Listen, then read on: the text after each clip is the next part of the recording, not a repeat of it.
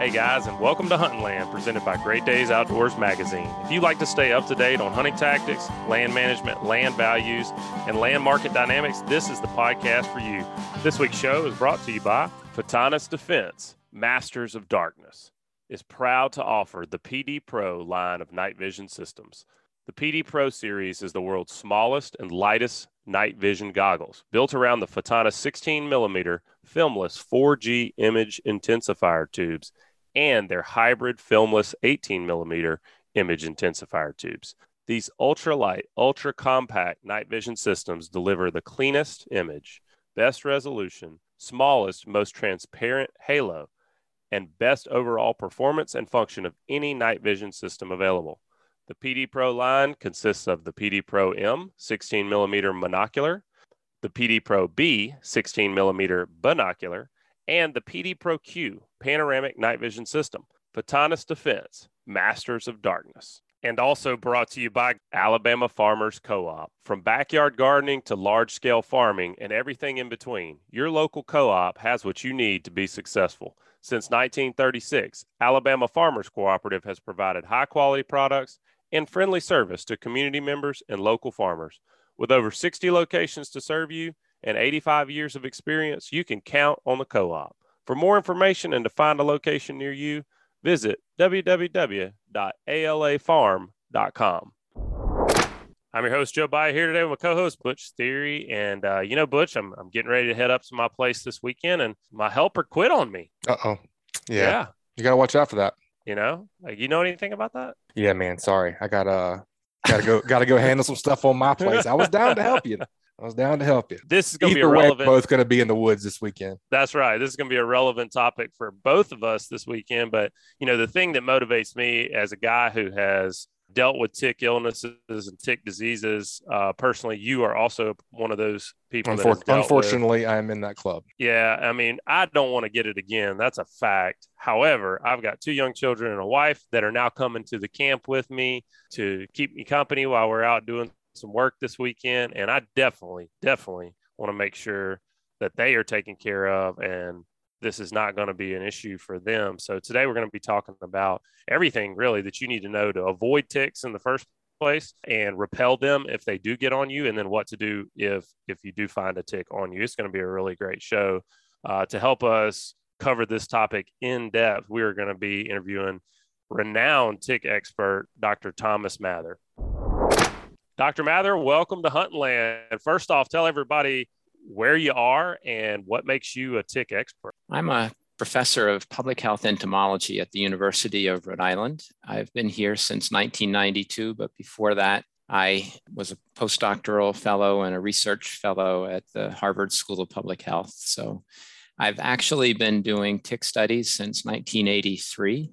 I've kind of been my thing, I guess. And so I feel like I've had a lot of opportunities to really address the issue. I mean, when I first started in 1983, Lyme disease was just sort of this newfangled thing that people were just really learning about. They didn't even identify what caused the symptoms of Lyme disease until about 1981 or so. So I was fresh on that when I started. And what was good about that is that all of the questions, people sort of knew about some ticks, but then there was this black-legged tick that, everybody was talking about associated with Lyme disease. And a lot of the questions that we had about ticks didn't necessarily reflect what the black-legged ticks were doing. And so you could pretty much just start a fresh slate and do all of the experiments and all of the studies, biological studies about ticks and everything, all focused on this newly sort of, has always been around. It just seemed to be growing in its abundance. And so that is made the first early years kind of easy, because anything you thought of was a good question to try and then research and get answers for. Yeah. And then when we would go out and listen to people, they would also ask good question. You'd maybe be out with people and they'd ask you something like, well, where do they get the disease germs from? And that's a good question. Let's go figure that out. And so we designed experiments to sort of, test, all right, how are these ticks becoming infected? And that would tell us maybe a lot about the habitat where people would be at risk and everything. So it just grew from there. And I think I was truly blessed with the opportunity to come in at the time that I did, and then have sort of the opportunities that I had to sort of answer a lot of those early questions that just still needed to be known. Well, I know we appreciate having you here today, and trying to distill your nearly 40 years of knowledge on the subject down into a podcast would be very tough. So the things that I really want to focus on today are how we can prevent tick bites and care for them when they happen, of course, hopefully prevent them from happening in the first place. You're talking about Lyme disease. I'm hopefully never going to contract Lyme disease. I think that's one of the more scary illnesses that are out there in terms of tick-borne illnesses. I have had Rocky Mountain spotted fever before, and it wasn't much fun. Definitely pretty scary, especially when didn't know what I had to begin with. And I've got some friends that have come down with alpha-gal, where they're now dealing with protein sensitivities. And man, if you take away my red meat, I'm going to be pretty upset. So, talking about, there's those three. What kind of tick-borne illnesses are out there? Maybe that, those are three, obviously. And are they on the rise? Is this an increasing problem?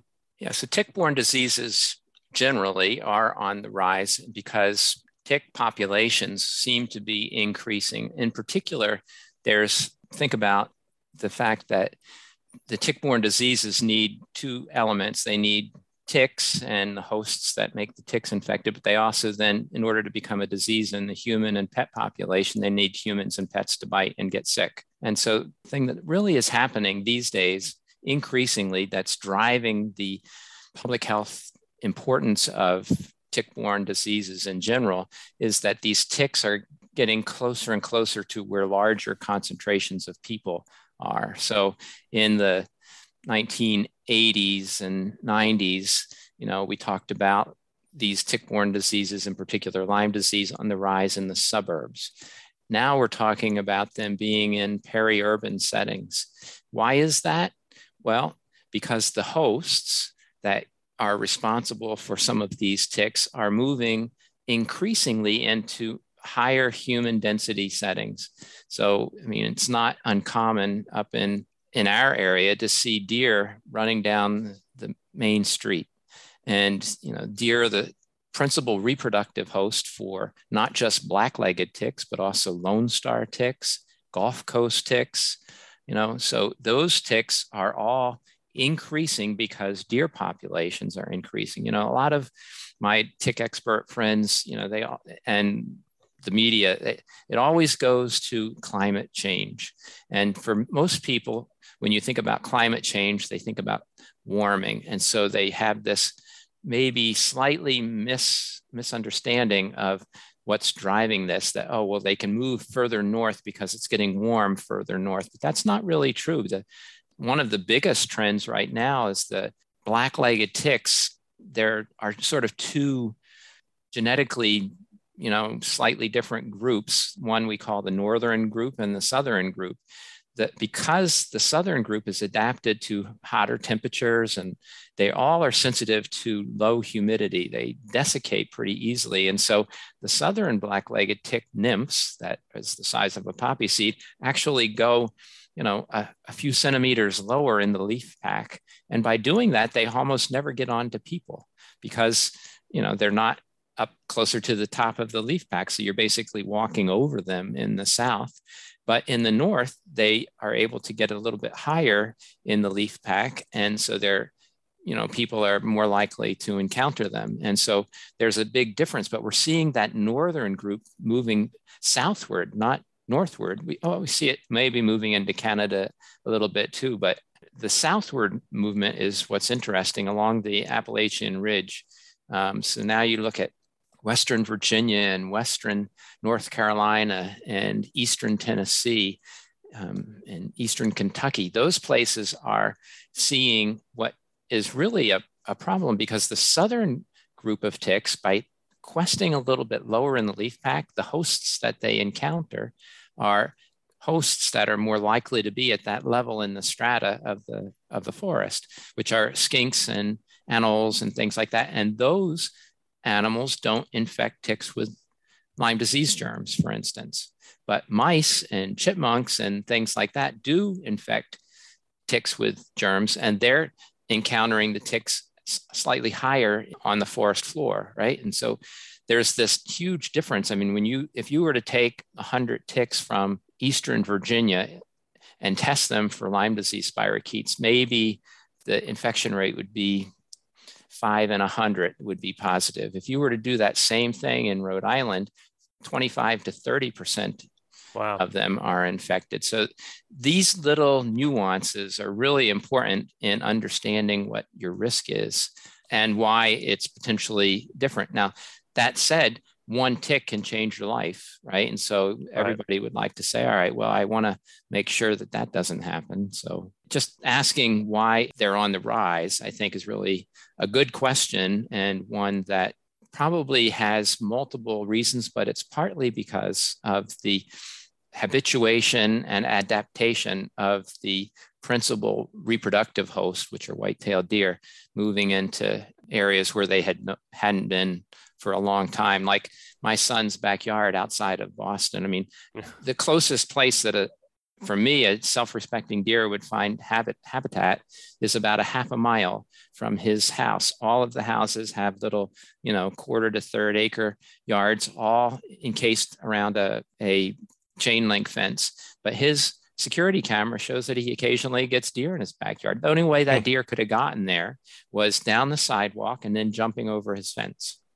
Well, there's a lot to unpack there, but the important takeaway for me is that we need to kill more deer, which is that's a good thing for us. It's a good thing, for us. But the other thing I'm hearing, here in the South, when somebody moves into the area from up north and doesn't move back up north, we call them a damn Yankee is actually what we call them. So it's a Yankee that comes down and stays. And it sounds like ticks are becoming damn Yankees. We've got these ticks that are coming in from up north, and they are carrying Lyme disease and carrying these tick-borne illnesses at a much higher prevalence is what it sounds like to me.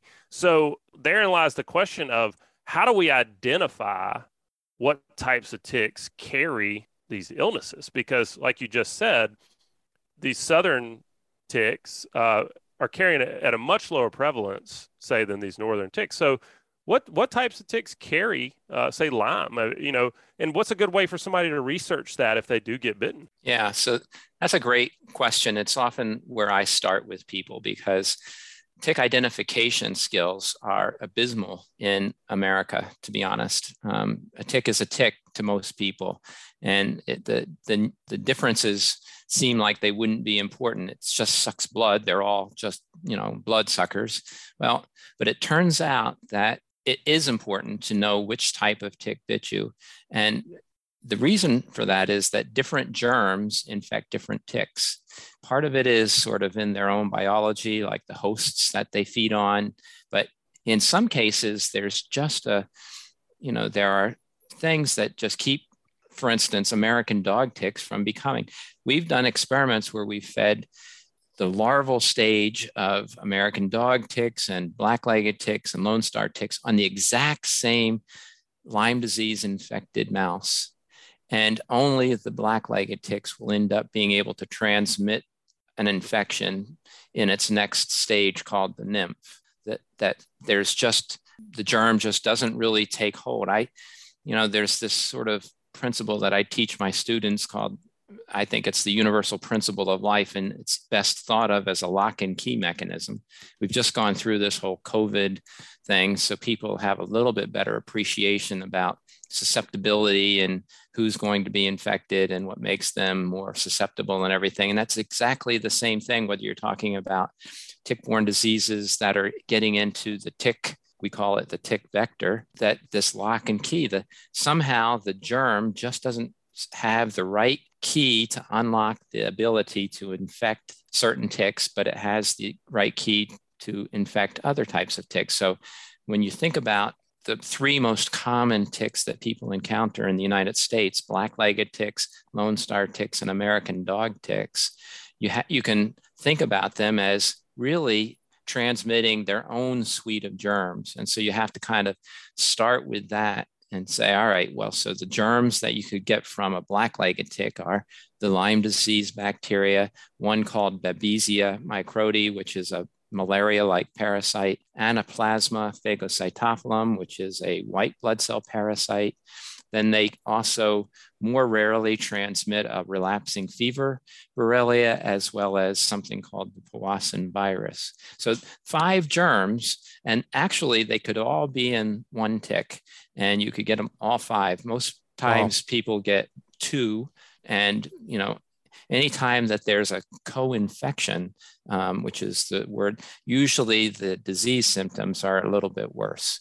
And so avoiding co-infections would be great, but the only way to do that where, you have the high prevalence of all of those germs in the tick population is to just not get bitten. And we can talk about that a little bit later. But then you have to, if you had written this on a whiteboard, you'd have to erase the entire whiteboard when you talk about American dog ticks, because they don't become infected with any of those germs. Instead, they have their own suite of germs, like your Rocky Mountain spotted fever, for instance, or a host of other spotted fever rickettsia, that's the fancy word for that type of bacteria, that are less pathogenic. And then they also can carry and transmit a germ called tularemia. It's a bacteria. Sometimes people know that as rabbit fever. And so that's another way people can get tularemia, by skinning infected rabbits, but they can also get it from a tick bite, but a tick bite being specifically an American dog tick bite. And then when you come to Lone Star ticks, you got to erase that whiteboard again, because they have their own germs as well. So they carry something called human and canine ehrlichiosis, which is also a white blood cell parasite, different from anaplasmosis. And they also are, in some cases, associated, the bite of Lone Star ticks are associated with this alpha-gal, which you've already mentioned, which is an allergy that develops to proteins that are in the tick saliva. So it's not a germ at all, and there's no way you could vaccinate anybody for that. It's just a sensitization, basically, that develops an allergy that is only in certain people. So it's a little like, I think of it as a peanut allergy, for instance. The majority of people don't have peanut allergies, and the majority of people don't get red meat allergy either from the bite of a Lone Star tick, which is a good thing, because as you guys are both living in high Lone Star tick areas, if everybody that got bitten by a Lone Star tick, I think McDonald's would have to go out of business. Yeah, no, I think so as well. That sounds terrible for sure. So, yeah. I mean, like you say, understanding what type of tick has bitten you and what germs they possibly carry. I mean, right there, if I know I've been bitten by, say, a Lone Star tick, I don't really have to worry about Lyme. So that should ease a lot of people's fears and ease a lot of anxiety about that. But at the end of the day, like, they're all carrying something, it looks like, or a lot of them carry a lot of different things. I'm sure there's probably even some ticks that are maybe completely harmless. And that's a good point, because that's, we call it the tick infection rate. And so that's the proportion of ticks that are carrying one or more germs. And with black-legged ticks here in the north, when you start talking about the adult stage of those, we have infection rates as high as 70 and 80%, the Lyme disease germ or one of those other germs. But in the South, that same type of tick, maybe you're talking about 5 or 10% infection rate. And so the difference is a little like a crapshoot almost, right? It's like you're certainly going to more likely to get infected by here in the north than you would be in the South. But then when you turn that around, the Lone Star ticks in the South are far more likely to transmit the ehrlichiosis germ than they are here in the north. Now, those Lone Star ticks are moving. They've now thoroughly infested Rhode Island, which has been a sad thing for me, because it's just another tick I have to sort out, right? But that's right. And exactly it's a different problem, because I think ESPN should have tick races or something, and people could bet on tick races. And from my standpoint, you should always bet on the Lone Star tick. It's by far and away probably 4 or 5 times faster at climbing a host and then getting into places that you're not going to look before they bite than a black-legged tick, for instance. And so there's differences about these ticks, and that's why it's so important to be able to identify them and to identify the habitats. So the black-legged ticks, they don't want to dry out. They're the wimpiest of all of the ticks, and so they're going to be in the shade. Lone Star ticks are a little bit more aggressive, actually, perhaps you could say a lot more aggressive, and they'll move out into the open. And the American dog ticks, for the most part, they don't mind a nice open sunny field, right? And so different types of ticks in different habitats, you could do a lot to protect yourself against a particular tick-borne disease just by knowing the habitats of those ticks. Now, is it 100%? No, there's always going to be the odd American dog tick in the edge of the forest, or the weird black-legged tick that has moved out into the field for some reason.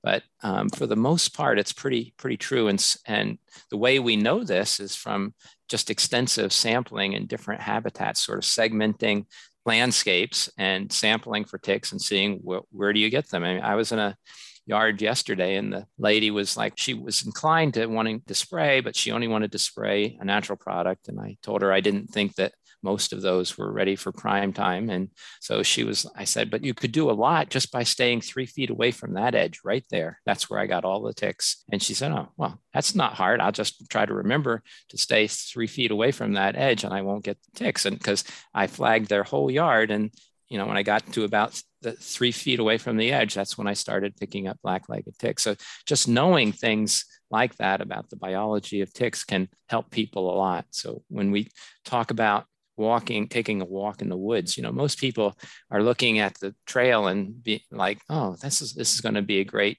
thing. And they just start walking in the woods. And we want people to walk in the middle of the trails, because the ticks that could bite them, in particular the black-legged ticks, even the American dog ticks and Lone Star ticks, are generally on the edges. But certainly the black-legged ticks are on the edges of that trail, whether the trail is, just a footpath or it's, 5 feet wide. The more you stay in the middle, the more likely you will avoid the ticks that are on the overhanging vegetation on the side. And so that'd be good to know, right? And if somebody, absolutely, if no one ever told you that, you would just be like, I've watched people for hours, go on walks, and they're just talking and enjoying their time, and they're not even thinking about ticks. And then they're sort of bumping off of the edge of each side of the trail without, and if they're not doing it, their pet is. And so right. It's like, get it either way. You can just stay kind of in the middle. You're going to be a lot safer from tick-borne diseases than if you are, kind of all over the place. For hunters, your bushwhackers, there have to be other strategies for you there. But for the common, person that's walking their dog down a favorite park path, staying in the middle of the trail is one really simple thing that people can do. Great. That sounds like a great way to avoid it. Thank you for that knowledge. So it sounds like that I unfortunately had a encounter with a black-legged tick, from what I can understand, Joe. I have been infected with Lyme disease, and I don't know much about it, so I'd like to pick your brain on that a little bit. But let's go back to identifying the ticks a little bit. Luckily, I didn't get any other things with that. It sounds like I could have got up to 5, so hopefully that won't happen to anybody. But I'm not going to say that you don't have any other problems as of yet. We don't know. Sure, they're all from they haven't been brought to light. That's right. Right. Well, so how can we go about identifying a black-legged tick and a Lone Star? What do we need to look for, and are there resources for that? Well, there definitely are resources on our Tick Encounter website. One of our most popular tools is called Tick Spotters. Tick Spotters is a crowdsourced tick survey, but it's really a survey and a response program. And so for the last 4 years, we've been doing it for 8 years. For the last 4 years, we've been able to, find some economy of scale, and we can get back to pretty much everybody within 24 hours. We learned early on, when we didn't get back to people, that they kind of forgot about their tick if they didn't hear back from us within a couple of days. But getting back to people right away is going to be the best opportunity for us to engage them with other strategies for protecting them against ticks the next time as well. And so we strive really hard to get back to people right away. And not only do you get an ID confirmation, but you also get sort of a tailored response. So now we're talking about this tick, right? Not just all ticks, we're talking about this kind of tick. And we can tell you, specifically what their season is, what they're likely risk of being infected with what kind of germs is. And that's going to be all over the place. So the American dog tick from Alabama is going to have much lower infection rate than the black-legged tick from, Westchester County, New York, for instance. And so this kind of tailored information, I think, also helps people get a good start on building their tick knowledge. A lot of what we've learned is that the details matter. And if we're just, listening to a podcast, but we don't go out and practice this right away, for instance. So I've just heard a lot of great details, but it doesn't stick with me. If they don't practice, like, okay, I'm listening to Butch and Joe, I'm going to go walk down the middle of the trail, and that's going to imprint on them, because the people walking the other direction are busy picking the ticks off because they were walking along the edge. Okay, so now you're thinking to yourself, I did it right.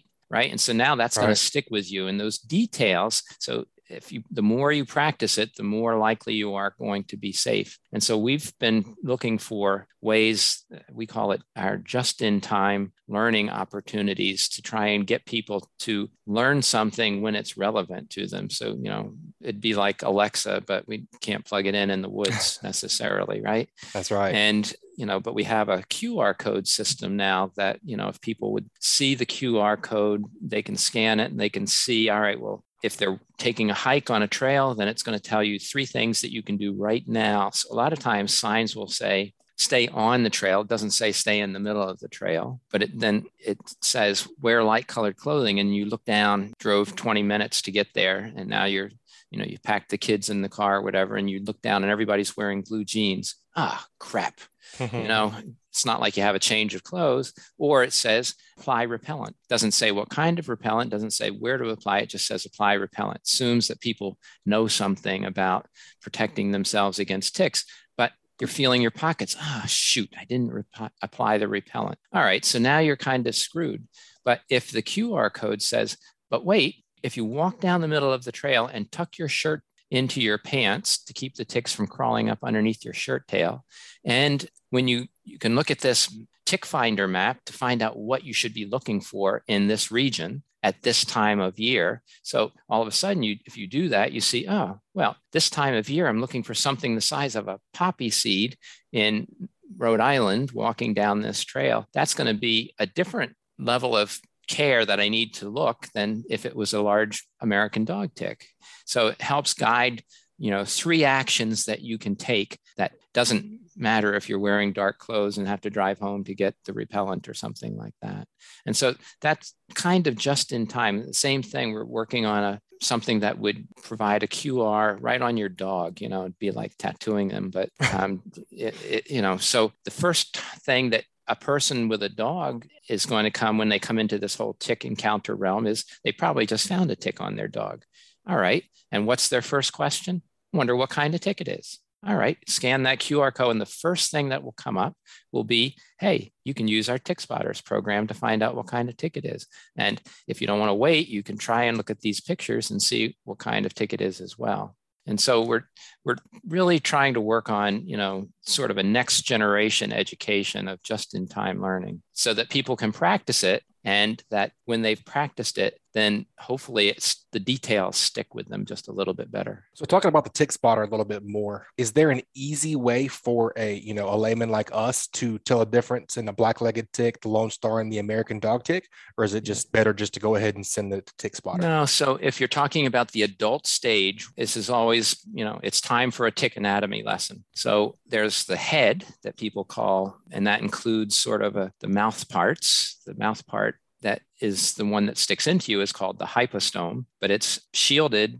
protected by 2 things called palps, and the palps sort of fold back when the tick sticks the hypostome into the skin. And then right behind that, there's something that some people call a shield or a plate or something. Its technical name is scutum. And this scutum then is unique to the types of ticks. And the nice thing about the scutum on a female tick and a male tick, they don't change in size as the tick gets bigger. It always stays the same. And so it has Two of them have patterns with pigment. The American dog tick has sort of a diffuse white look to it.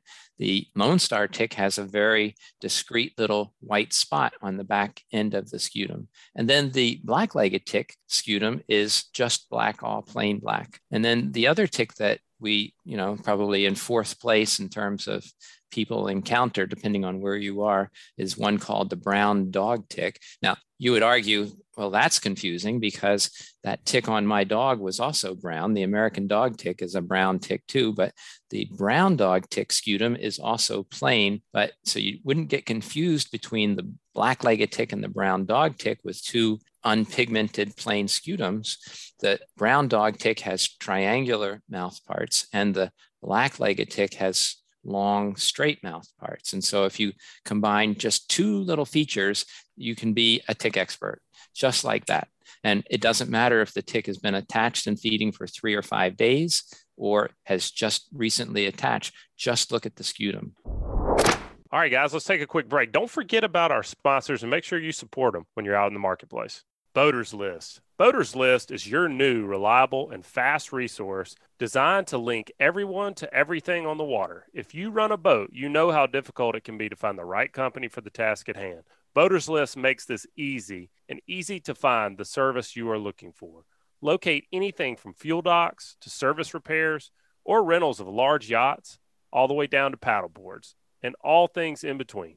BoatersList.com will always strive to make it better on the water. And also, Great Days Outdoors magazine. If you hunt or fish in the Deep South, you know that it's different down here. Spawning seasons, patterns, and food sources are not the same as other areas of the country.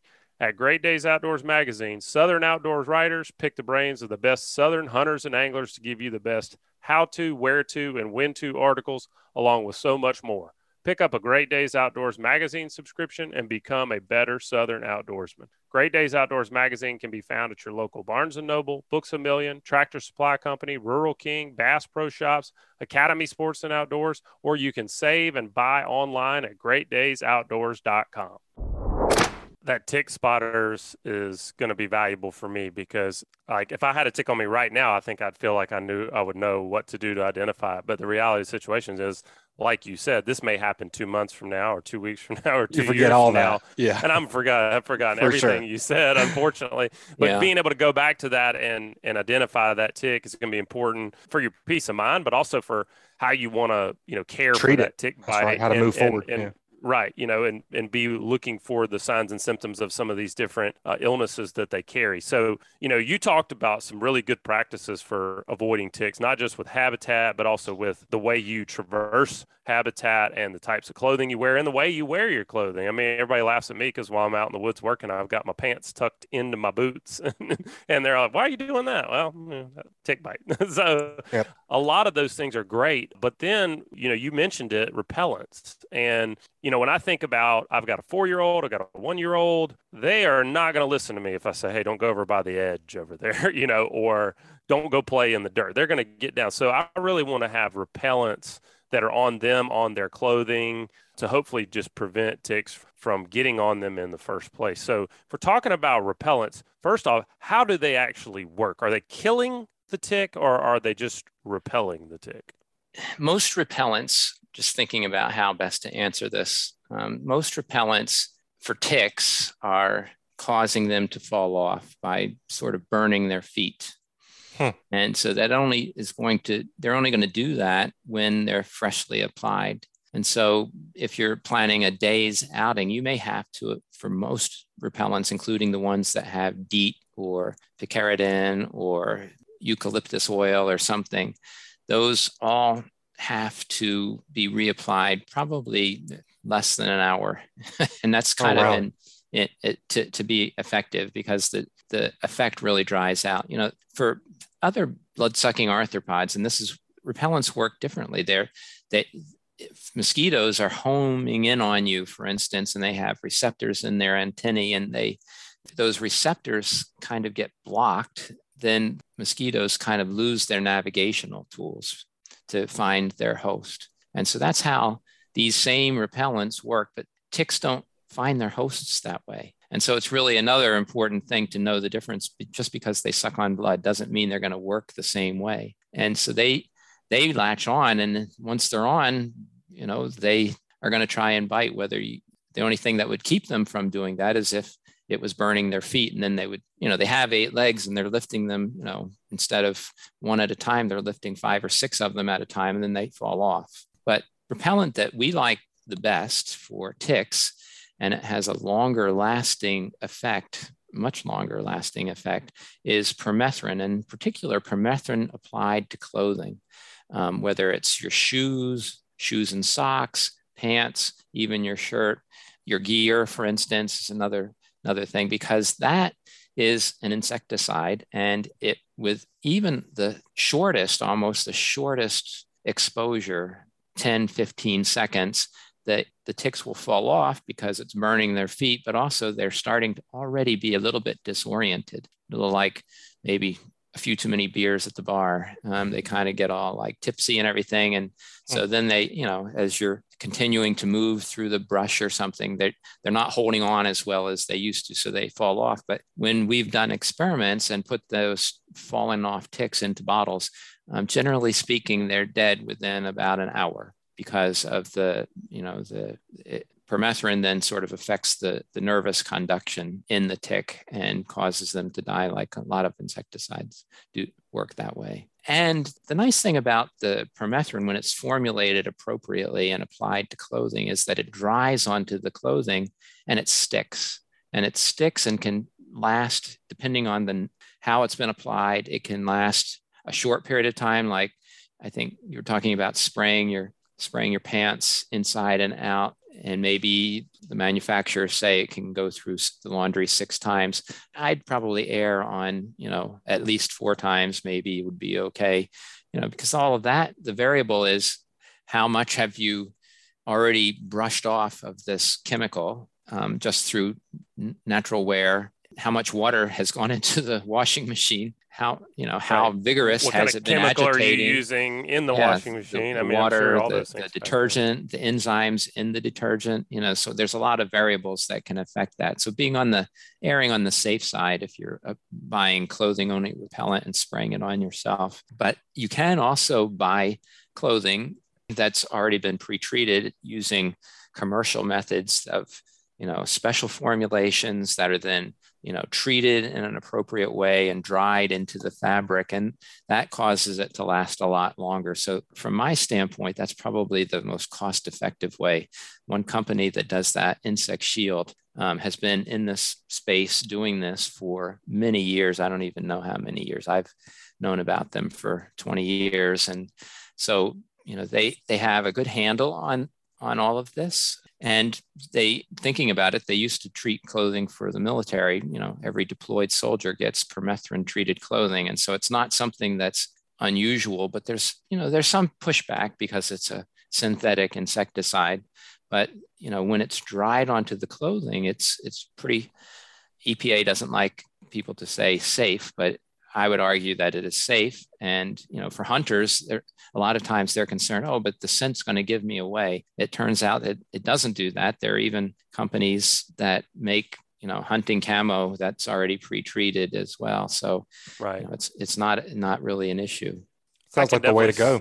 Yeah, I can definitely sing the praises of permethrin specifically. I've tried a lot of different things, and permethrin applied to clothing has done a great job of keeping ticks off of me and chiggers. I'm one of those people that just gets bit by chiggers more than the person next to me for whatever reason. And it does a really good job of keeping both of those off of me. And then, it's interesting you're talking about mosquitoes and how they kind of home in on you. Mm-hmm. And what I've noticed about that is, like, I'll be walking through the woods and mosquitoes aren't bothering me, but the minute I stop, all of a sudden mosquitoes are around me. And I tell you what, ever since I've gone to using a Thermacell, which has a permethrin pad that I guess you would say is aerosolized. I don't know if that's the right term, but it's heated and it's permethrin in that pad, and that is then emitted out into the air.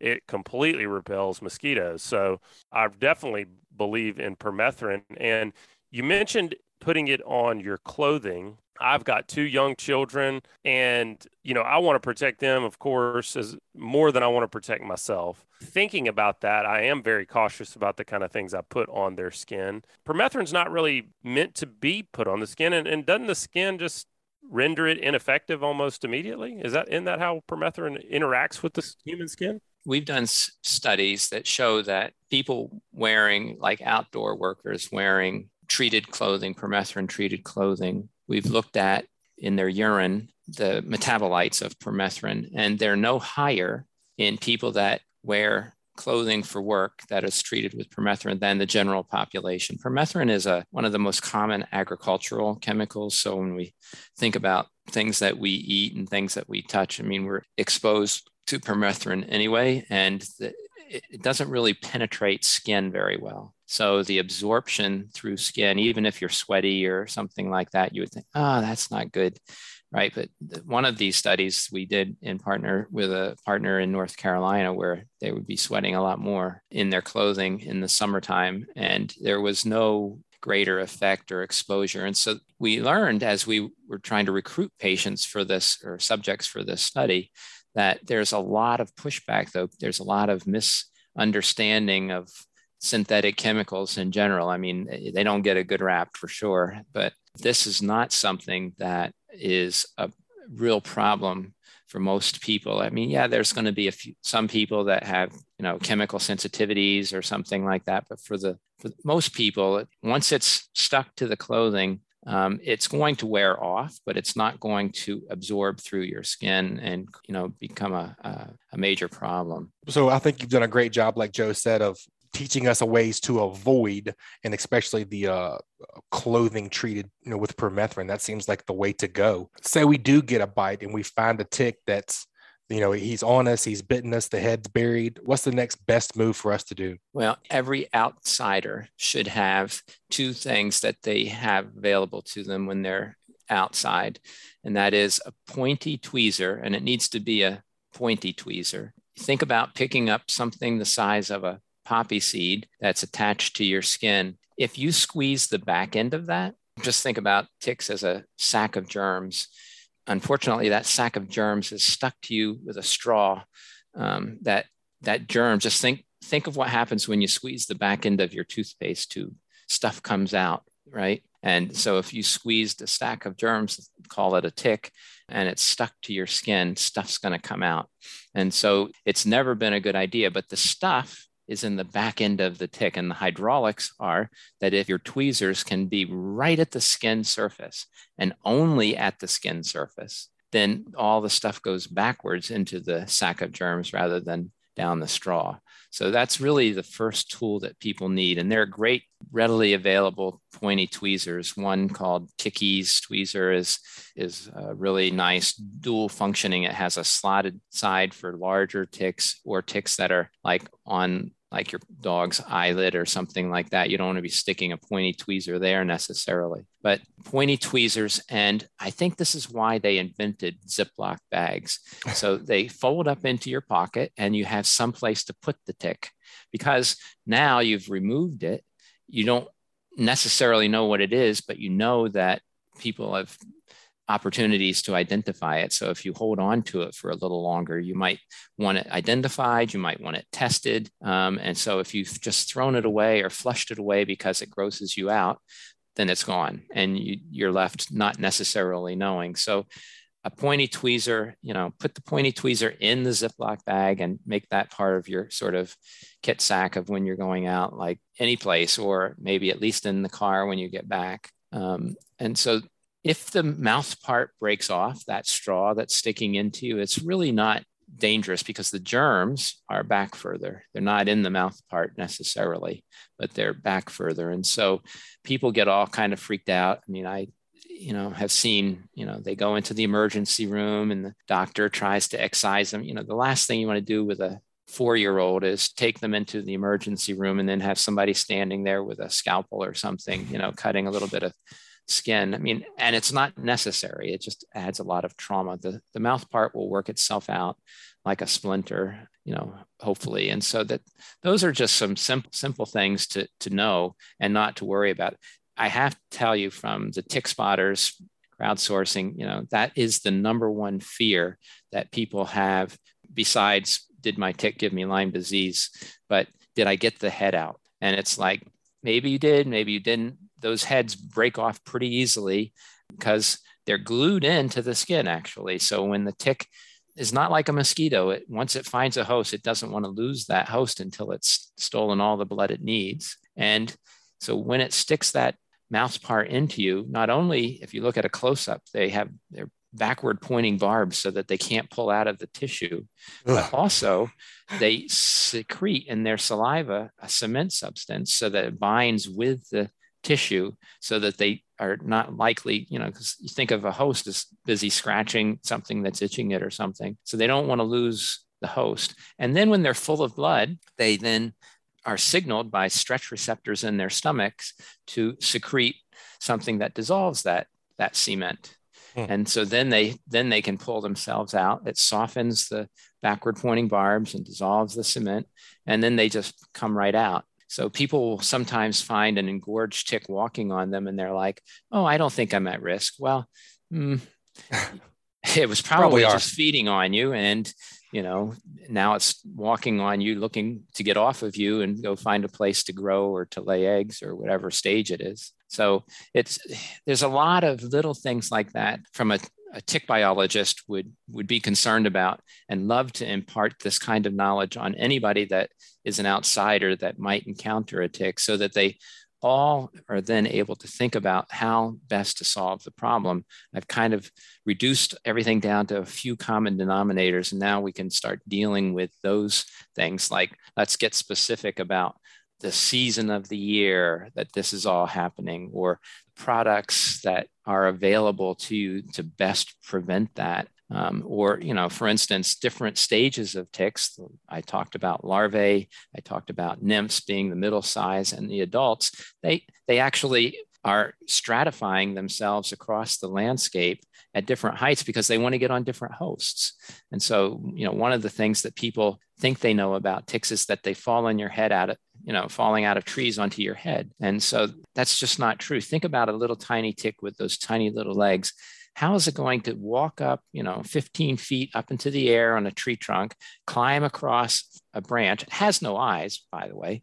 And so then it's going to sense that the right exact host that it wants is walking underneath that tree trunk. And what's it going to do? It doesn't come with wind triangulation or anything like that. So it's just going to take a leap of faith and jump Free fall. off. And if it misses, and it has to do it all over again, right? So ticks, biologically, the ones that did that were lost to evolution a long time ago.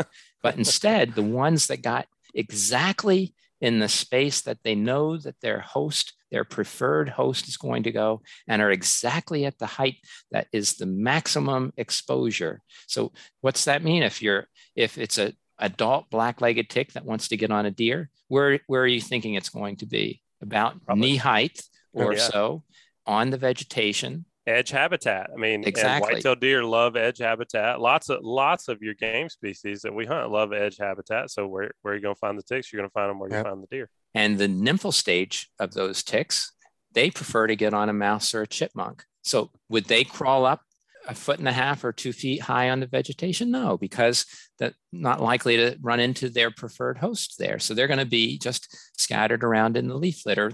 All the things that when you're sitting in the woods that are scurrying, that's what these nymphs and larvae are hoping to get onto.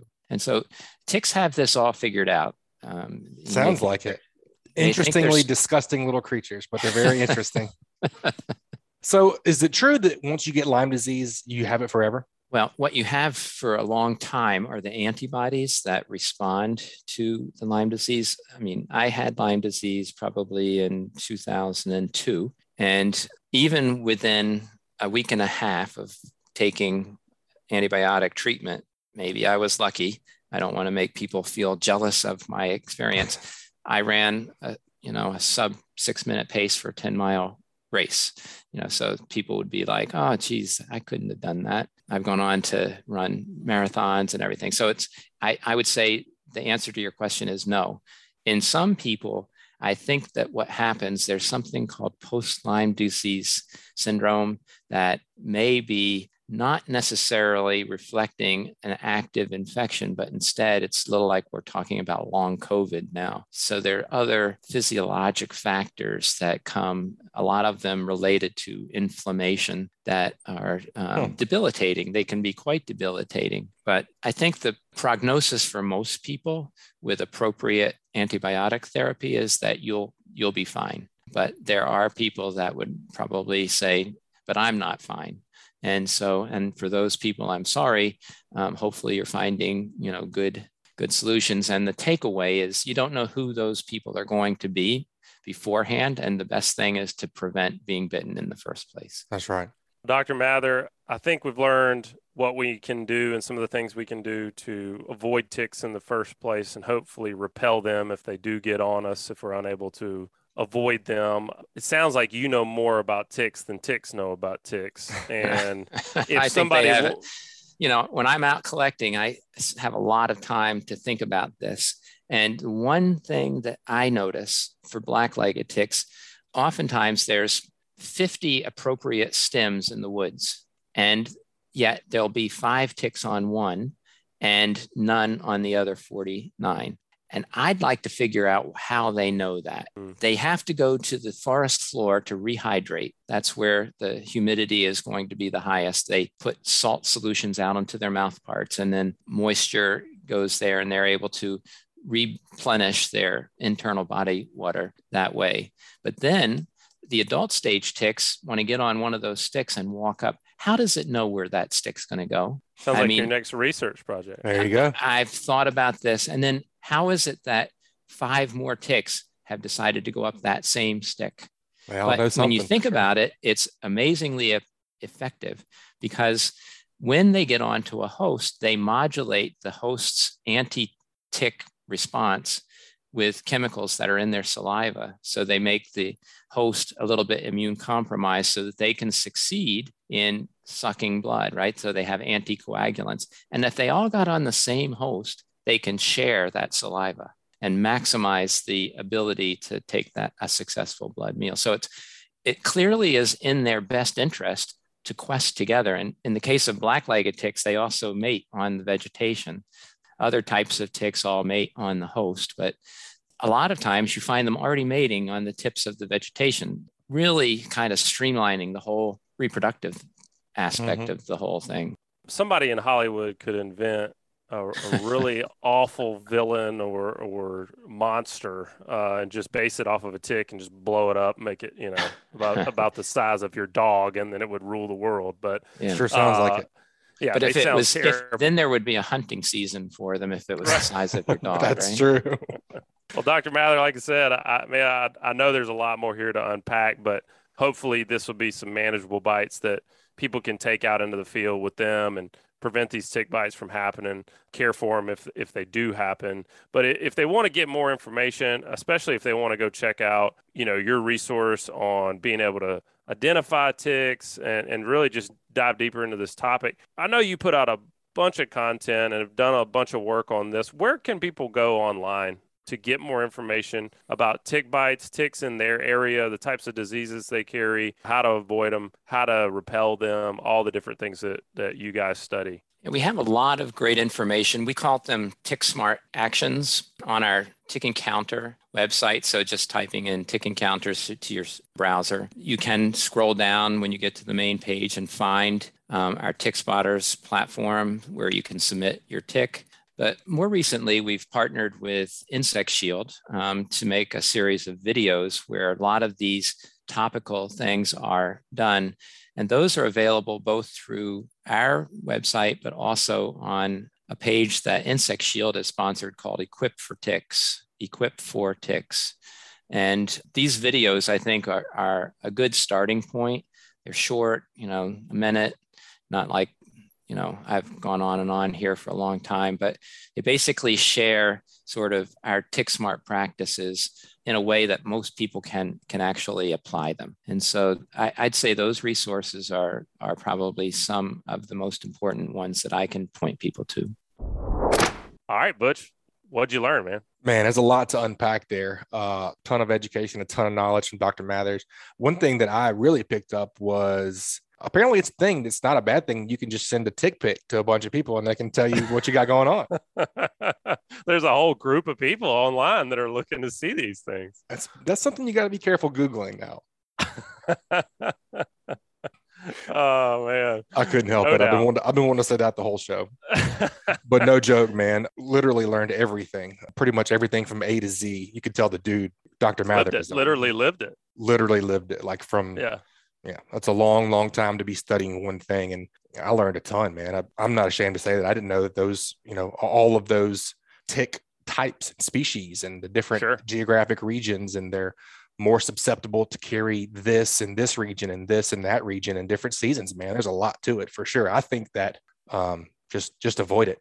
Do what exactly. Just don't get it on you. Pretty much. That's your only strategy, really. Yeah, we could sit there and talk about, I'm sure he could blow your mind for probably days on different facts about ticks, but the reality is that they carry stuff. Different ones carry different things. You don't want any of it. Avoiding them is the best way to prevent it. Repelling them is the best way to, keep them off of you and keep them from biting you if you can't avoid them. And he gave us some great things, actionable steps we can take the very next time we go out in the field. But the other thing is like he was talking about the just-in-time information is that, maybe you're listening to this and it doesn't really stick with you, or the next time you go out in the woods, maybe a week or a month or a long time from now, and you forget this thing. And Dr. Mather was telling us off the air, like, if you ever want to get back to some of this information and try to recollect what we talked about here today, just Google the tick guy. Yep. The tick guy. And this information will pop up and he'll put you on the right track to keep these little nasties off of you.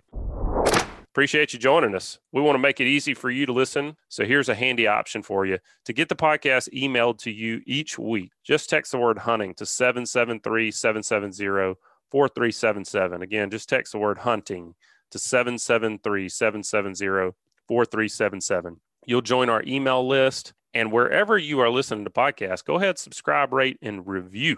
Send us a written review. We'd love to hear from you. If you got a show topic that you are interested in and like to see us cover, just email us at pros@landhunting.com. That's going to do it for us. Y'all stay safe out there. We'll talk to you next time.